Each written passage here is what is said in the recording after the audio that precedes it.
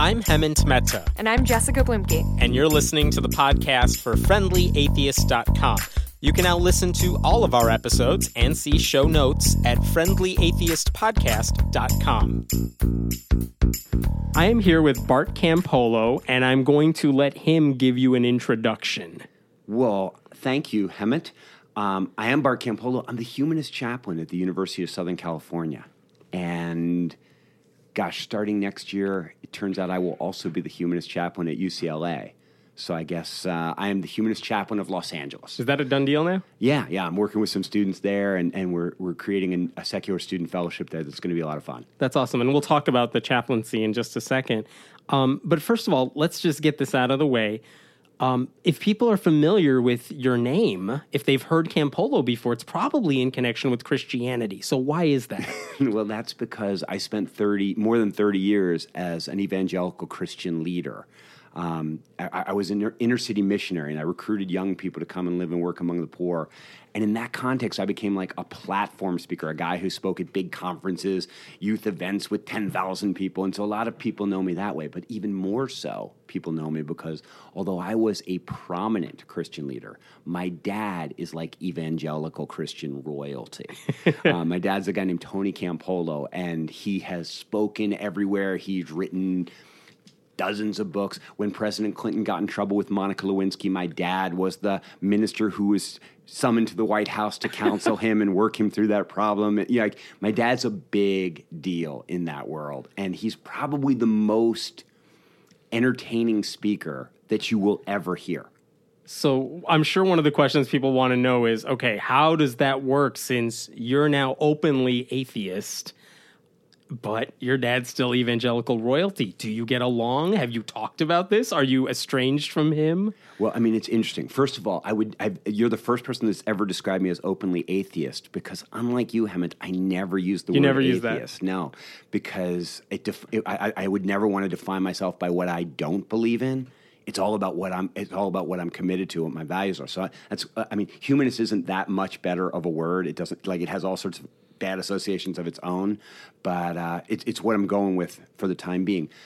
But I will tell you that when I made my transition, when I finally, and by the way, my Christian orthodoxy didn't die in a moment. It was like the death of 1,000 cuts over 30 years. It's a little bit over time. And and the thing is that it wasn't a big shock to my dad, my parents, anybody when I finally said, I'm done with this, because I had been moving for so long, and I'd been really open about that. My dad sort of says, "Yeah, you passed through every stage of heresy on your way to apostasy." And so, I was out doing gay marriages 15 years ago. I'm in, and so. I was a universalist. I believed everybody was getting into heaven. Then I turned down the supernatural, and I was sort of like, God can guide you, but he's not going to actually act in the world. I was very much moving. You were moving on that spectrum toward hell. Yeah, and well, gosh, I hadn't heard it put that way. We're an uplifting show, this one. But in the end, when I finally, about 5 years ago, came to the place where, my wife and I are looking at each other going there's nothing left of our supernaturalism. And she said, I think you should probably stop being a professional Christian. Okay, if you're moving down the spectrum, though, and you're getting further and further away from Orthodox Christianity, right. At what point, how close are you to not believing in God and kind of saying that openly? And still, what are you doing as a Christian at this point? Well, For many years, I ran a big nonprofit organization called Mission Year that recruits young people to live and work among the poor. Mission Year? Mission Year, yeah. And it still exists, and it's still a lovely program. Like a one-year mission. Exactly. It's almost like an AmeriCorps program. Yeah. I mean, we'd have 7 young people living in a house in the middle of an inner-city neighborhood, building relationships with their neighbors and volunteering at local public schools and hospitals and things like that. It's a very cool program. But about 10 years ago, I realized I had gotten so good at talking about loving poor people and at raising money to love poor people and at training young people to love poor people that I actually didn't know any poor people anymore. And I kind of had the first of many midlife crises where I was like, wow, I'm so divorced from where I started. I was a street worker. I was the guy who was with the kids. I was in the neighborhood. I was on the street, and all of a sudden you went from being the community organizer to the guy who's just managing from a distance. I was a nonprofit executive flying around giving talks, and I got really discouraged by that. And my wife and kids said, "Look, you want to go back and live in the ghetto with poor people? We're down with that, but we need to do it in the context of a community." And so I left my job. And we moved to Cincinnati, where we lived in an intentional community with 3 other families, like right next door to each other, in a really rough neighborhood of Cincinnati called Walnut Hills.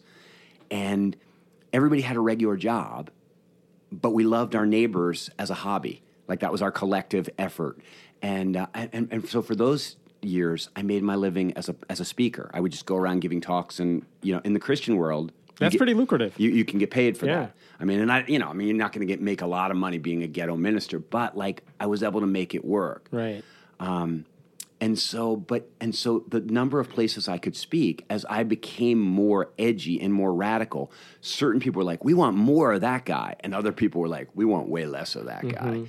But eventually, it got to the place where my wife and I realized that we didn't feel comfortable being identified that way. Like there was nothing left. And there's a whole movement called progressive Christianity, of people who are sort of like, we don't actually believe any of the supernatural stuff, but we like this language. And so, God is a metaphor for the universe. Jesus, what we really mean by that is the possibility of redemption.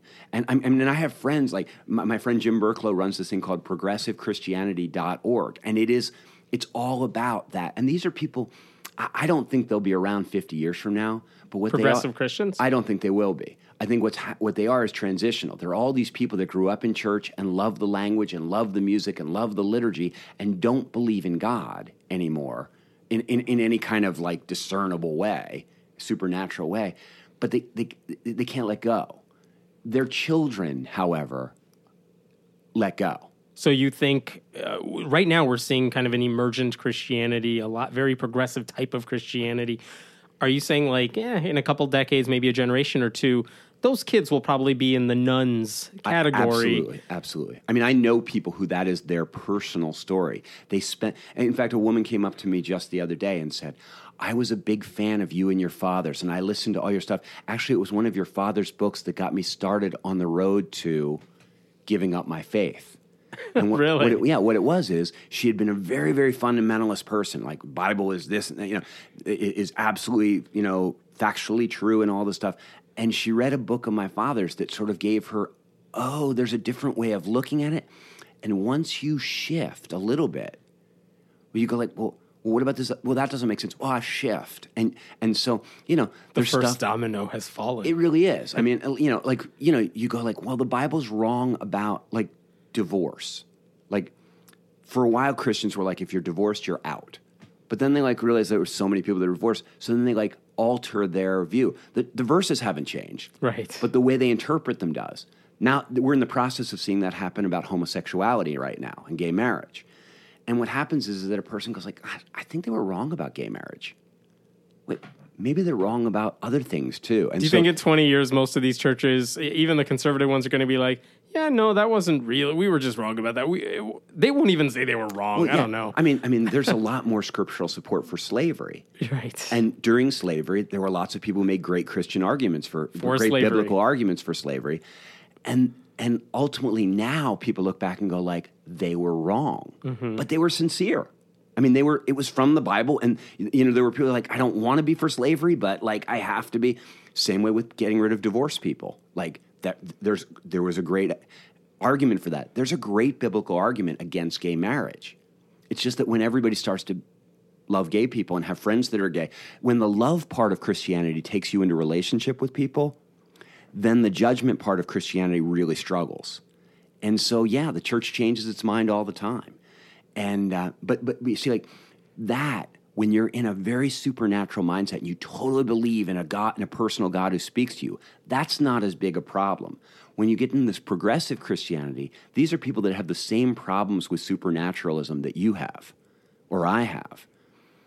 But but they're wrapped up in these communities, and they have jobs. They're the minister of the Lutheran Church and things like that. And so what they do is they become ultra liberal Christians and progressive Christians. And so and we've seen some of this with the Clergy Project and pastors who are still in the pulpit who say, I don't think I believe the stuff I'm preaching. Right. I need a way out. But where are they going to go? And in a progressive Christian church, you can get away with that. Like, there's a whole kind of Christianity where they don't care if you believe in God. It's almost like Jewish rabbis who don't believe in God. Like, it's not a problem.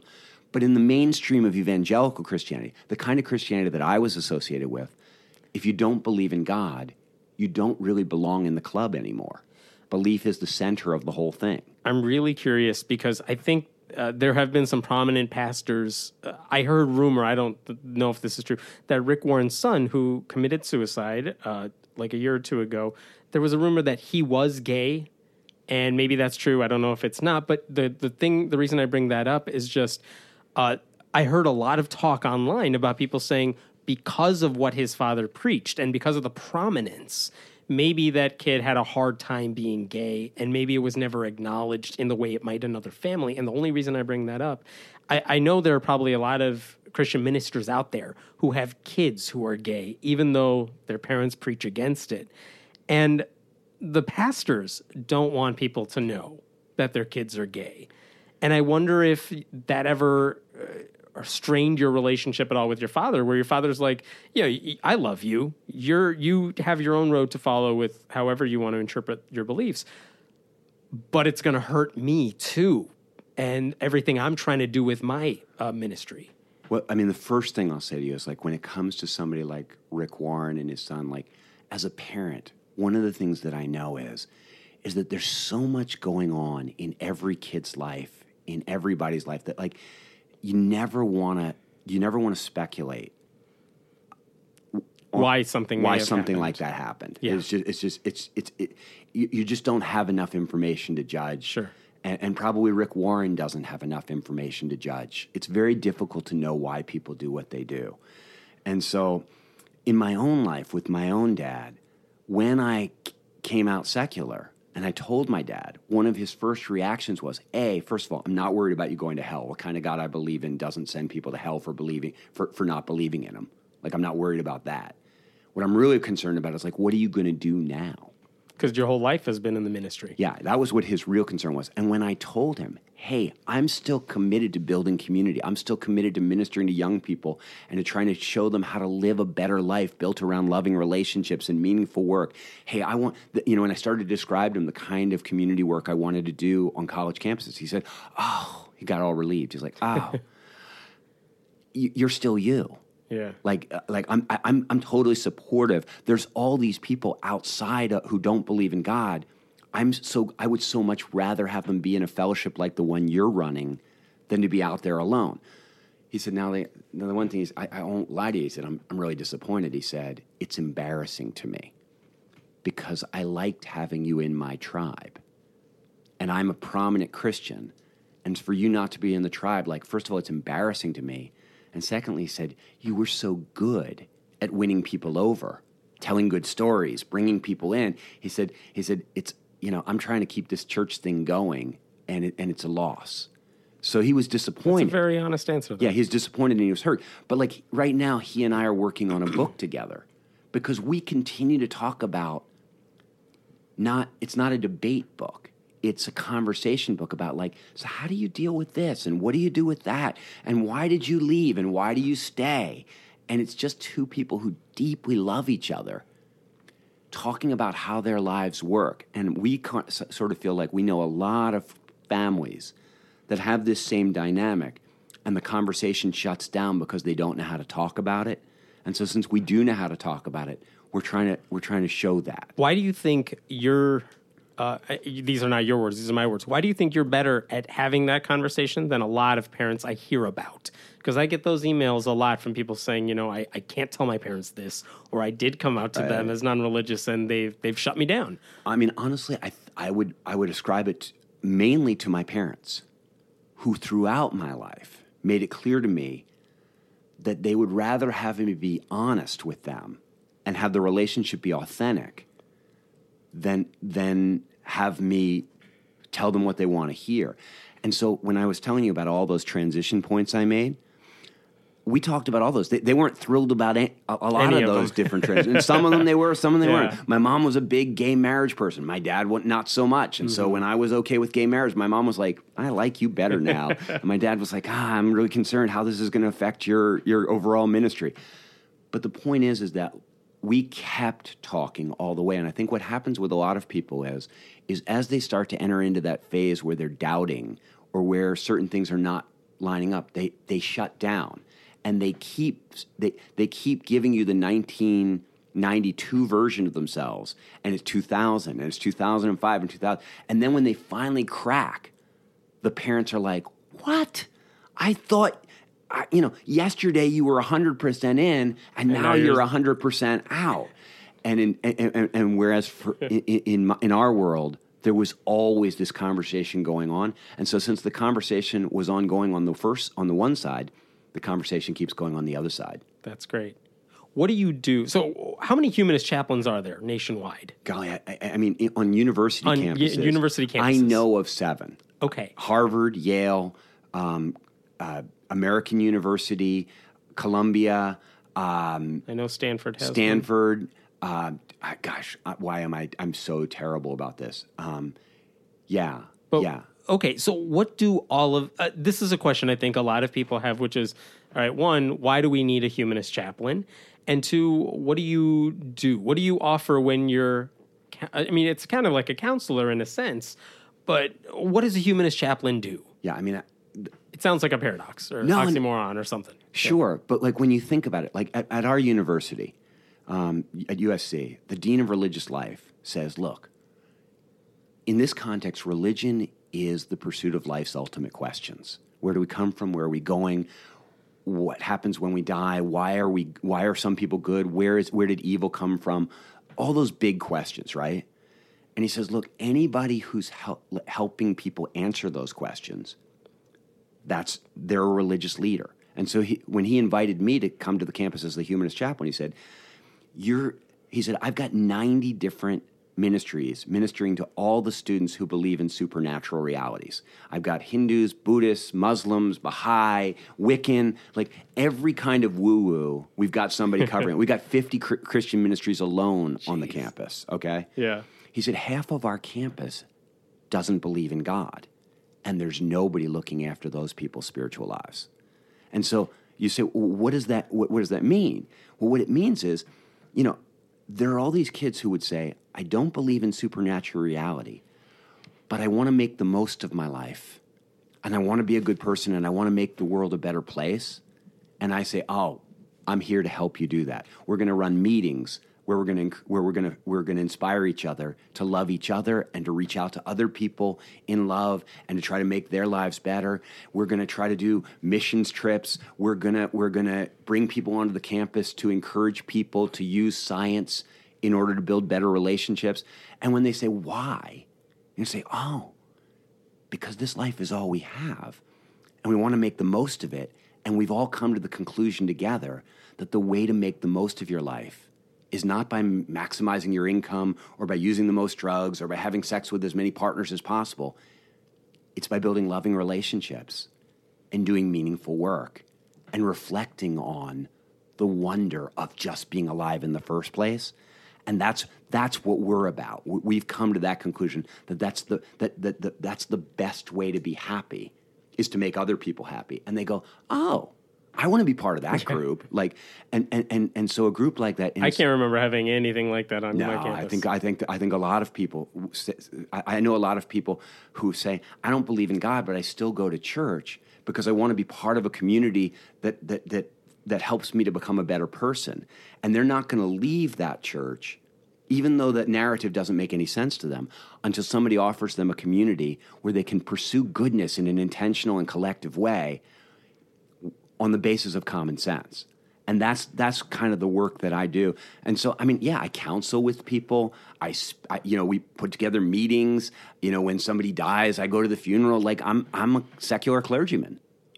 Do you get along with the other chaplains, or do they feel like you're undermining what they do? No, interestingly enough, one of the reasons that they invited me to USC was they were, is that, and by the way, when I say invited me to USC, I mean, I have a really good position at USC. I don't have a job there. The university doesn't pay me. This is not a university-sponsored No, it can't be. position. Because the university doesn't pay the Campus Crusade for Christ person. They don't pay the Muslim Right, those students. churches, those ministries pay the staffers. Exactly. Those religious communities say, like, the Jewish community gives a lot of money to Hillel House because they want them to keep their kids Jewish. Right. The Christians to keep their kids Christians. The problem for me is, the difficulty is, the secular community thinks like, well, we don't need anybody to keep our kids secular.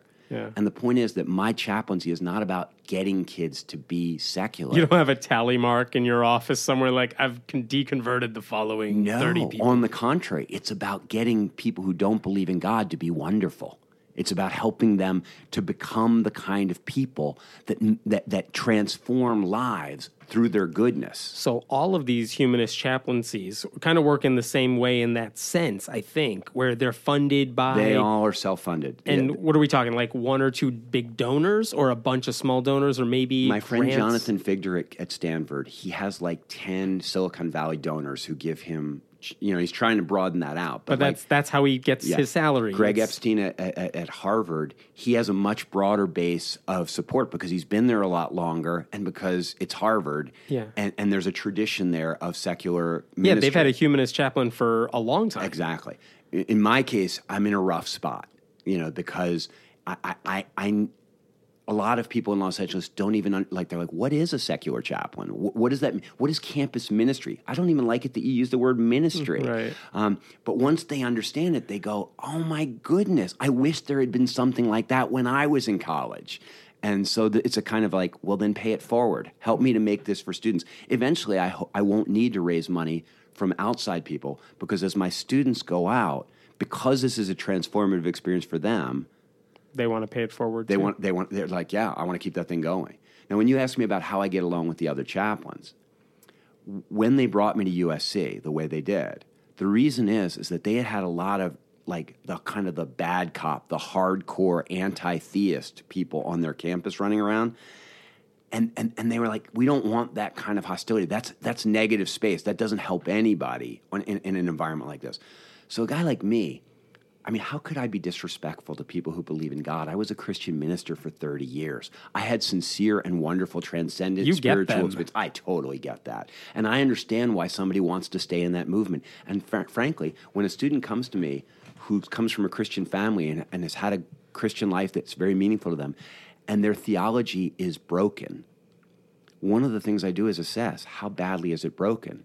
Because if it's a minor fix, I'll help them fix it because I know how that works. I don't ride a Harley Davidson anymore, but I know how to fix one. I rode that for 30 years. And so sometimes I'll say... You mean you will help them with their Christianity? I'll help them with their Christianity. Because if their Christianity is a force in their life that causes them to be more loving and to have better relationships and that keeps them in connection with their family and helps them become a force for good in the world, in many cases it's very traumatic to lose your faith, to lose your community, to lose all that stuff. Because you're losing your mechanism to do all those things. And you say, but it's not true. You don't think it's true.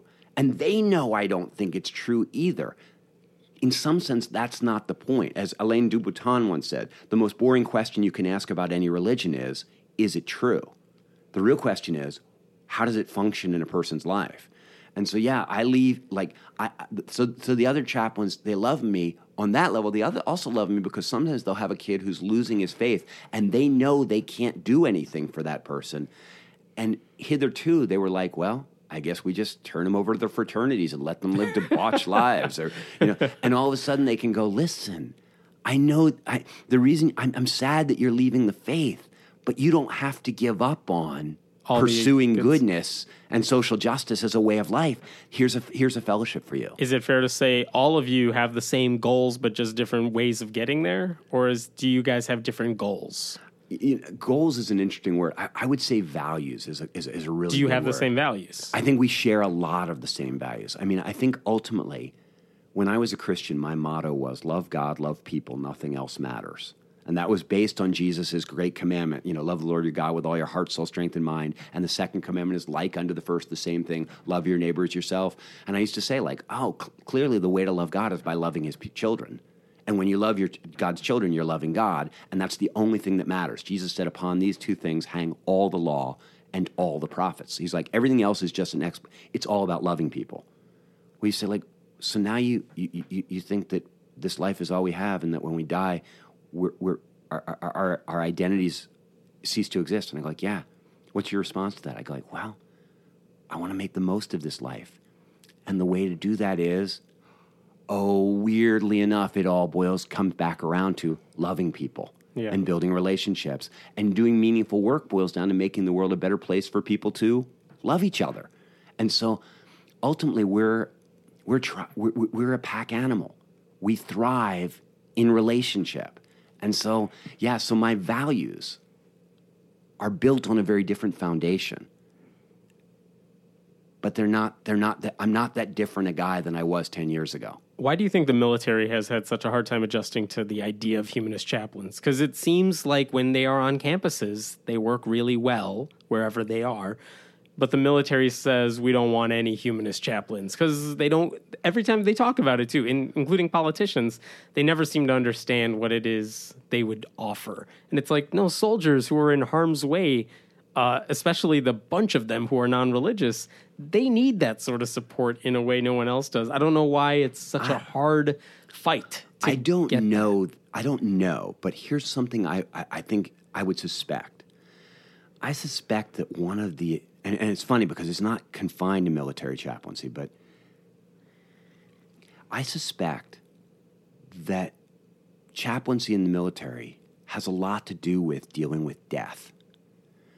And in a sense, the role of a chaplain in a military situation is to help people feel okay about dying and feel like, to make sense of death. Does that make sense? Like, you're in a military setting. And they don't see what non-religious people could offer in that sense? And exactly.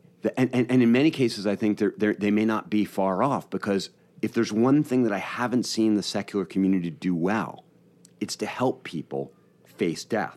Okay, so let's talk about that, because this is something I definitely wanted to talk to you about, which is, what is the problem with the way we deal with it? Why can't we talk about death?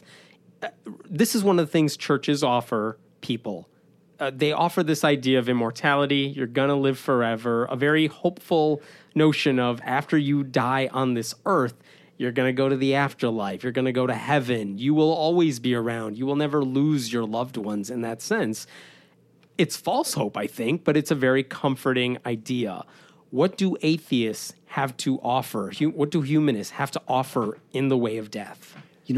It's funny because Robert Ingersoll, who's like my great hero, like if there's any thinker that I have been shaped by, it's Robert Ingersoll, who's known as the great agnostic. Right. And, was the world's most popular public speaker in about 1890. Ingersoll said that the mistake that you make is thinking that religion created the idea of eternal life. He said the idea of eternal life happens every time a loved one dies. When you love somebody and they die, your most desperate and fervent wish is, I want to be with them again. I wish we could have one more conversation. And so what happens is that the hope of immortality is just a natural function. That hope emerges wherever love meets death. You're going to have the hope of immortality. Now, religion kind of codifies that and builds around it and says, like, listen, I want to speak to that hope. It's really true. This is how it works. This is how it's going to happen. But the hope for immortality is just there. It's a natural thing, you're saying. And it is natural. The weird thing about it is, Ingersoll then goes on to say, but here's the one thing I'm sure of is, if we actually lived forever, we would probably not love each other. That love is what happens in the context of the urgency, the awareness that we have only a limited amount of time, we only have a finite amount of time, and because it's finite, it's precious. And because it's precious, we don't have any time to waste. I need to connect with you now, because this is our moment. And if I had all the time in the world, he says, we would have no urgency. So he says that death is what treads out the weeds between us. It's what creates the path between us. It's something we all have in common, and it creates an urgency for connection. And so what he says is, it may be that love is a flower that only grows on the edge of the grave. That death is, without death, there would be no love. And without love, eternal life would be a curse. And basically compels us to act now. It compels us to act now. And so you say, what I think happens is that we need to stop seeing death as the negation of life and see it as the catalyst for every good thing in life. Now, on a scientific level, it works exactly the same way. Single-celled organisms reproduce by splitting. And as a result, everything that an organism leads to live, that single-celled organism leads to live, it takes, when it reproduces, it's still got that left. So single-celled organisms with enough energy and food sources can be immortal, theoretically. They never have to die. But what happens is when organisms start to become complex, what they do is they start having different parts of the organism do different functions. And as they become really complex, like you've got feet, and they have nothing to do with reproduction. You've got hands and eyes. Even your brain has nothing to do with your reproduction. That's all in another part of your body. You're specialized out. Now, the good news about that complexity is that it makes the development of awareness possible. The bad news is that as soon as you have like a shell carrying your reproductive capability, what you have the reality that shell dies.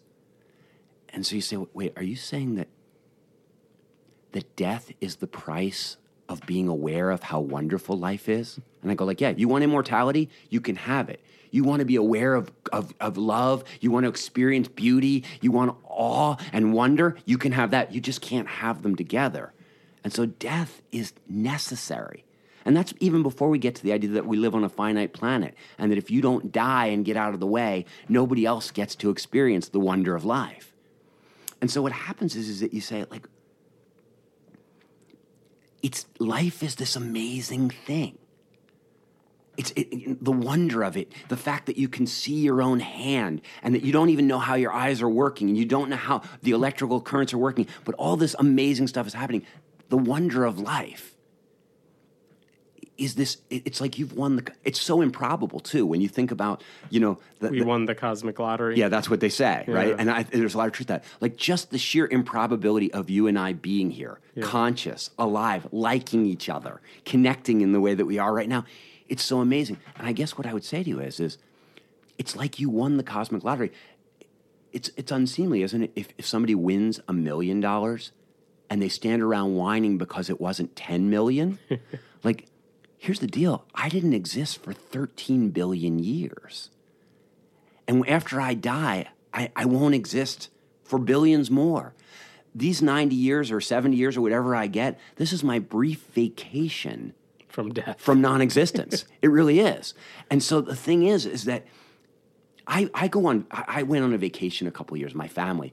A rich friend of ours let us stay in his beach house in Hilton Head. Sweet. And we were there for 2 weeks, and it was like a mansion. It was beautiful. Yeah. It was, and we were just loving it. Now, as the vacation wore on, when we got to about 3 or 4 days to go, it starts to set in. This is almost over. Now, I guess you could sit around for the next 3 days and go like, that's not fair. Why don't we get to live here forever? Why does anyone else have this house? This is our. You could do that. But really the smart thing to do is to go, oh my gosh, we get to be here at all. Let's go to the beach. Let's eat the food. Let's drink it up. And then on the last day, if you're smart, you clean up the house. Because what you want to know is that the next family that comes in, you take pleasure and go like, they're going to have a great time here. I hope they have as much fun as we had. And you celebrate that you got it at all. And I just think like that's like death is it puts a bookend on this wonderful thing. But it's part of it. And so, for me, I'm not afraid of being dead. I didn't exist for 13 billion years, and it didn't bother me one little bit. I don't think I will be bothered when I don't exist. I worry about the transition a little bit. Sure. But the way I get through that, in many ways, it's a little bit like when you ride a roller coaster or when you go to a good movie. Have you ever been to a really good movie? Sure. And you're coming out and the crowd is buzzing. Oh, and then as you're walking out, you see the people lined up that are just about ready to go in, and you sort of nod at them with a big smile, and you go like, "Yeah, you're in for it. Oh, you're gonna love this," and you take vicarious joy in what's coming for them. And I think that on some level, we don't deal with death very well because we haven't trained ourselves to take pleasure in other people's joy. So we should almost be mad at those Christians who die, in big quotation marks, and go up to heaven and come back to write a book all about what heaven was like, because it's like they're spoiling the movie, and no one likes a spoiler. It's true. And the other thing, honestly, the worst thing about promising people immortality is that it undermines their sense of urgency to make the most of this life. It creates in them a false sense that somebody's coming to save us, that somebody's going to fix it, that you don't have to work for justice because justice will be taken care of. Who cares about the environment? Yeah, and so the problem with immortality is that it tends to undermine the value of this life. If this life is precious because it's finite and you all of a sudden tell me it's infinite, you devalue my currency. And this life is the only currency that we have. And so that's my biggest problem. I understand the desire when you're at somebody's funeral to say, we'll see him again, or he's not really dead. But I think that what we need to learn instead is to grieve well. And I think that's the other part of learning to deal with death, is learning to in a sense, to celebrate that this person got to live at all. If you think in that cosmic lottery term that you brought up, to go like, Joe was so fortunate. Let's talk about all the things Joe did and saw, and to teach ourselves and to teach our children that life is precious, and we should celebrate Joe. We should honor Joe because because in this moment he made the most of it. In that moment he made the most of it. None of us make the most of it in every moment. But we should be challenging one another to take it more seriously and to drink it in more joyfully. And I think that sometimes when we're at a funeral and people start to talk about like what really mattered in a person's life, not their money, not their status, but their relationships and their love and the moments of transcendence in their lives, that in a sense, a good funeral inspires me to want to live a better life. A good funeral reminds me like that I want to live in such a way that I have a good funeral. And you say, but you won't be there. And I go like, that's not the point. I want to live in such a way that my life inspires other people to get the most out of their lives. Here's something, and you say, why do you talk about death so much? Because I work with college students. And death is the elephant in the room for them. When they give up, at that young of an age, absolutely. When they give up their non-belief, when they tell somebody they're a secularist or an atheist or an agnostic, the first question their Christian parents are going to say to them is, well, "But what about death? What about eternal life? What about heaven? I want you to be in heaven." And if they don't have an answer to that question, they're not able to really make it clear why seeing the world as a secular person can be liberating, can be freeing, can be challenging in a sense of it makes you want to be a better person. And so they need to think about death, but they think about it. They have friends who die in car accidents. They have parents who die. And their question is like, ultimately religion is obsessed with death. And you say, well, but you're not religious. And I go like, yeah, I am. I'm wrapped up in life's ultimate questions. And death is the ultimate of ultimate questions. And so, yeah, I talk about this all the time. On a practical note then, so I love the beach house analogy, but if a college student loses a friend, someone who is young and who hasn't had a chance to live a full life, is there any way to comfort that person when they're not religious? Because you can't give them the platitudes religious people would give. It's devastating. And I mean, I just had a student whose best friend was killed in a car accident over spring break. And he came back and he came to my office and he said, I don't know what to do with this. Yeah. And we talked about a lot of these things. And I said, like, look, Joey didn't get to experience 70 years or 80 years but he got to live. Like, he wasn't a cockroach. He wasn't a protozoa. He wasn't a rock on Jupiter. He got to live, and you loved him. And you loved, and he loved you. And so it's not enough. We would always want more. But really, isn't it better to have loved and lost than never to have loved at all? Isn't it better to have lived and died than never to have lived at all? If that's true after 100 years, it's true after 10 years or 5 years or even 1 minute of suckling at your mother's breast and feeling those the endorphins and the oxytocin, and you say, like, wait, you're not serious about this, are you? And I go, like, I'm dead serious about this. I mean, the truth of the matter is, Hemant, if you told me right now, if you said, Bart, I'm going to take 20 years off your life. You're going to die next week instead of dying 20 years from now. But in exchange for that, there's a little boy who's going to grow up 100 years from now. And in exchange for your 20 years, I guarantee you the world will be such a place where he can run and play and then fall in love with a girl and have sex and get married and have babies and raise them and get old. Would you give 20 years of your life just for that? And the answer is, I would. I really would. And you say, well, why? You won't even be there to see it. You won't even exist. I know, but for the next week, the pleasure of knowing that somebody's going to get to experience all the wonderful stuff that I've experienced, that would be worth it to me. That would be worth it to me. Because I don't just love my life. I love the whole thing. I love life itself. Like, I am committed to the concept. I have a spiritual devotion to life. And so once you start to think about it in those terms, in terms of what a privilege it is to be here, even when a young person dies, you recognize that they were privileged. The thing that's the hardest for me, Hemant, is I've spent most of my life working in inner city ghettos. And when a young person dies who's known almost nothing but suffering, that is an outrage. And it is very difficult for me to deal with. And the only way I know how to deal with it is to recommit myself to trying to shape the world in such a place that it doesn't happen again. But like, it's an unmitigated tragedy.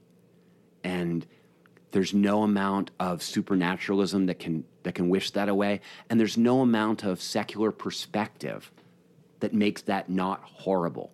Like, we live in a world, in a universe that is beautiful and amazing, but that is also cruel and unjust. That's the thing. Like, the universe doesn't care. You care. I care. The universe produces creatures, has produced creatures that care. Bonobos care. Elephants care. You and I care. But the universe, it doesn't care. And so if there's going to be any justice or any love or any difference made in the world, it falls to us sentient creatures who are capable of love to make that happen. And death is a real good reminder that we better be busy. Yeah, it's one of the emails I get from some people who have not. We talked about losing your best friend, but like parents who lose a child and parents who lose a baby at a young age sometimes, and it's. But I think one of the things I always hear from them is that those few minutes they had with the child or the few years that they had and what it did for them as parents. I mean, those kids had an impact on their lives no matter how long they were here, something like that. And I want to believe that not only did those kids have an impact on their lives, but that they had an impact on those children's lives. That for that moment, that child felt loved or felt connected in some way. We used to talk about eternity a lot when I was a Christian. And gradually over time, I realized that every fictional depiction of eternity, it was a curse. It was boring. It was like there was like playing harps and clouds, being in hell, whatever it was, anything, like even like in these books where the kid is always 19, the forever books, like it's misery. Yeah. Like on some level, life is like a meal, and you eat it, and when you're done, you're satisfied and you've had enough. I've sat at the bedsides of a lot of old people who were ready to go. They were like, you know what? I've loved this life. I've enjoyed this life, but I've seen all I can see. Like, I've taken it all in, and I don't have the capacity to take in any more of it, and I'm ready to go. And so, you know, when life, but what I realized is that eternity was not so much a quantity of life, but a quality. That there are these moments we have that get locked in, a moment where we really connect, the moment where we fell in love, or where we first saw our child, and there's something happens, and you go like, this moment has a quality, an eternal quality to it. And you say, but that child will grow up and die, and you'll die, and everybody will die, and everybody you know will die, and everybody that was alive 200 years ago is not here. So it wasn't really eternal, and yet in a sense, I think it gets frozen in for that person, because once you don't exist anymore, you're locked down. Nothing changes. And so I don't have a metaphysical explanation for it, but what I do know is this, is that a baby, even if it dies, had a moment of connection, a moment of awareness, a moment of sensation. And most of us know that at the end of our lives, you watch people and they will scrap and fight and hang on as long as possible for just one more of those things, because they're precious. And so whether it's your first moment of consciousness or your last moment of consciousness, they are infinitely valuable because they are so precious. And so when parents come to me and talk to me about their children, I want to focus them on the reality that their child's life was not wasted or empty or without meaning. And I want them to focus on the fact that their grief is a part of loving that child, and an intrinsic part of it. And then I want to ask them a question. Would you rather not have ever loved that child? And invariably they'll say, no, I wouldn't. And then I go like, then this is the hard part of the bargain, but it was a good bargain. Life is a good bargain, even though it comes at a cost. And so, you know, I sometimes think that religious fantasies that try to convince you that you can have love without paying a price for it cheapen the whole reality. The reality is that life is wonderful, literally full of wonder. That's my podcast, which nobody listens to. Your podcast, everyone listens to. Nobody listens to my podcast, but it's called The Wonderful Podcast. And I call it that because life is full of wonder, full of wonder. If we attune ourselves to listening for it, if we sensitize ourselves to feeling it, if we become aware of it, and in a real sense, death is our friend in that endeavor. That's really amazing. It's a type of conversation I am so not used to hearing within our movement. In general, because I've heard a lot of atheists talk, I've read a lot of books by atheists, and this is one of the subjects that we are, as a collective, weak. Yeah. Very. You know, I tell a lot of stories, and you say, well, of course you do. You were an evangelical minister for 30 years. That's what you guys do. Yeah. But the truth of the matter is that the reason I tell stories is because stories connect with people in a way that ideas or facts or reasoned arguments don't. And one of the things I'm convinced of is that we need to start learning to tell stories that illustrate the meaning of life to people. And the secular community typically is afraid of storytelling. Because it's anecdotes. Because it's anecdotes, but also because they go, Bart, you're manipulating people's emotions. And we don't want to trust emotions. We're all about reason. And the truth of the matter is that most people don't make decisions on the basis of reason. They use reason to justify decisions that they've made in another part of their body. Jonathan Haidt, The Righteous Mind. That's what it's all about. It's like, look, moral decision-making isn't made in the reason. You make your moral decisions on a gut level, and then you find a reason to justify exactly. It. So your gut is the elephant, and your reason is the rider, and it acts like it's steering, but it's really just along for the ride. And what I would suggest is that if we don't learn to speak to people's emotional center, if we don't learn to move people emotionally, we're not going to be able to help them live better lives. And you say, like, but wait a second. I mean, there could be so much, like people don't want to be emotionally manipulated. And I go, like, really? Then why did they go to the movies? Then why do they get on roller coasters? Why do we read books? People sign up to feel. They sign up. They're like, please, I need to feel something. Can you help me? I'll pay you $50 if you can move me, you two.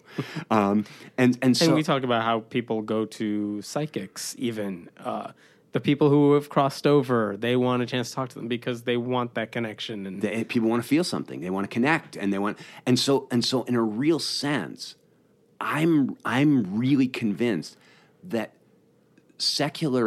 if secularity is just a better way of thinking, it'll never be a movement. A movement is always about a better way of life, and a better way of life is always about moving people towards happiness. And one of the things that we need to understand is that there's some issues where we kind of cede the ground to the religious because they've been, for death, for example, they know how to help people feel better. For wrong reasons, but they know how to do it, and we so often kind of give them that opportunity, and we shouldn't have to. Because we can talk about this stuff, and we have a way of thinking about it that makes sense. And on the contrary, Hammett, they don't, like, religious people are very loving, and some of those platitudes can be helpful sometimes, right. But I got to tell you something. If you believe in an all-loving and all-knowing and all-powerful God, and your 6-year-old gets run over by a car, that is not comforting. It is not comforting to believe that God orchestrated that or allowed that to happen. One of the things that drove me out of being a Christian, that made one of the 1,000 cuts for me is I would see tragedies that were just bad. And I felt myself in a position where I had to be an apologist for God and explain how this horrible, terrible thing wasn't really horrible and terrible because somehow it was part of this larger plan, or because somehow this person would be off in heaven. And of course, I was thinking to myself, if it's so wonderful to be off in heaven, why are we not all committing mass suicide? Right. Nobody really buys that. And so the difficulty that I had was, you say, well, we cede the ground because they have comforting things to say. And the truth of the matter is that death is frightening, and those things aren't necessarily that comforting, the religious things. But here's the thing that they do have, Hammond. They know what to say. They have a shared narrative that tells them what death means and what happens after you die. And so in that moment of complete confusion and terror and turmoil, they come to you and they know what they're supposed to say to you. And the problem with most atheists, and the problem with most agnostics, and the problem with most free thinkers I know is that in those moments of tragedy, they haven't thought through what to say. They're just secular enough to make themselves miserable. They're secular enough to get rid of God, but they're not secular enough to sort out what makes life meaningful. And because they haven't done that, in that moment, they have nothing to say. And so you say, why do Christians show up at somebody's house with a casserole and secular people don't? Because I don't want to show up with a casserole and be in this moment where I've got nothing to say, where I am helpless before your grief. And you say, well, gosh, then we need to arm people with stuff like we've been talking about for the last 20 minutes, so that when they show up, they can grieve, and they can help people grieve, and they can give them hopeful thoughts, comforting thoughts, meaningful thoughts, perspective. Honesty. Honest perspective, but to say, like, listen, let's look at this carefully. This is a horrible, sad moment, but let's look at this carefully.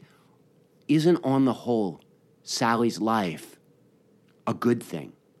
Can we stop here? And even as we're sad that it's over, can we say this was a great vacation? And if we can't give people perspective, then we're doomed to want to stay away from them at all the moments when they most need community. I mean, you guys, you bloggers, all your online stuff, and we all know that in those crucial moments, an email doesn't get it. Mm-hmm. A Facebook post doesn't help that much. The online, at some point you need a human being, a breathing person sitting in the room with you, sitting Shiva, if you will, and saying, let's go through this together. And it's impossible for us to handle being with each other if we don't have a narrative and a context that enables us to make sense of it. It's powerful. Yeah, you know what? It's sad. Can I just be really honest with you? I mean, you can cut this out of the podcast, but can I be really honest with you? So I called my wife last night because I'm here at this conference talking with all these people about this stuff, meaning and value and purpose, and how do we build a community where people are drawn into an atmosphere where they can be transformed by love, and where they can go out and transform the world in another place based on pure reason, based on pure common sense, with no supernatural woo-woo. And I had this wonderful day. I had these wonderful conversations. And I went back to the room, and I had to apply online for a job, a paying job, because I can't make a living as a secular clergyman, because I don't know how to raise any money. And my wife called me, and she said, I'm as depressed as I've ever been, because she said, I think what you're doing is so important. Talking to people about giving people these ideas and helping people to figure out humanism as a way of life, not just as a way of thinking. And she said, I hate the idea that you're going to spend 8 hours doing something else so that you can do that in your spare time. And I got to tell you that every time I have a conversation like this, I get emotional, and I go this is the stuff that people come to me and say, I've been waiting for this. I need this. This is your help. This is what's making my life work in a different way. And and the truth of the matter is that the one thing that I really miss about being a Christian is I miss being a part of a community that places enough value on inspiration and on pastoral care that they'll pay somebody to offer it who's good at it.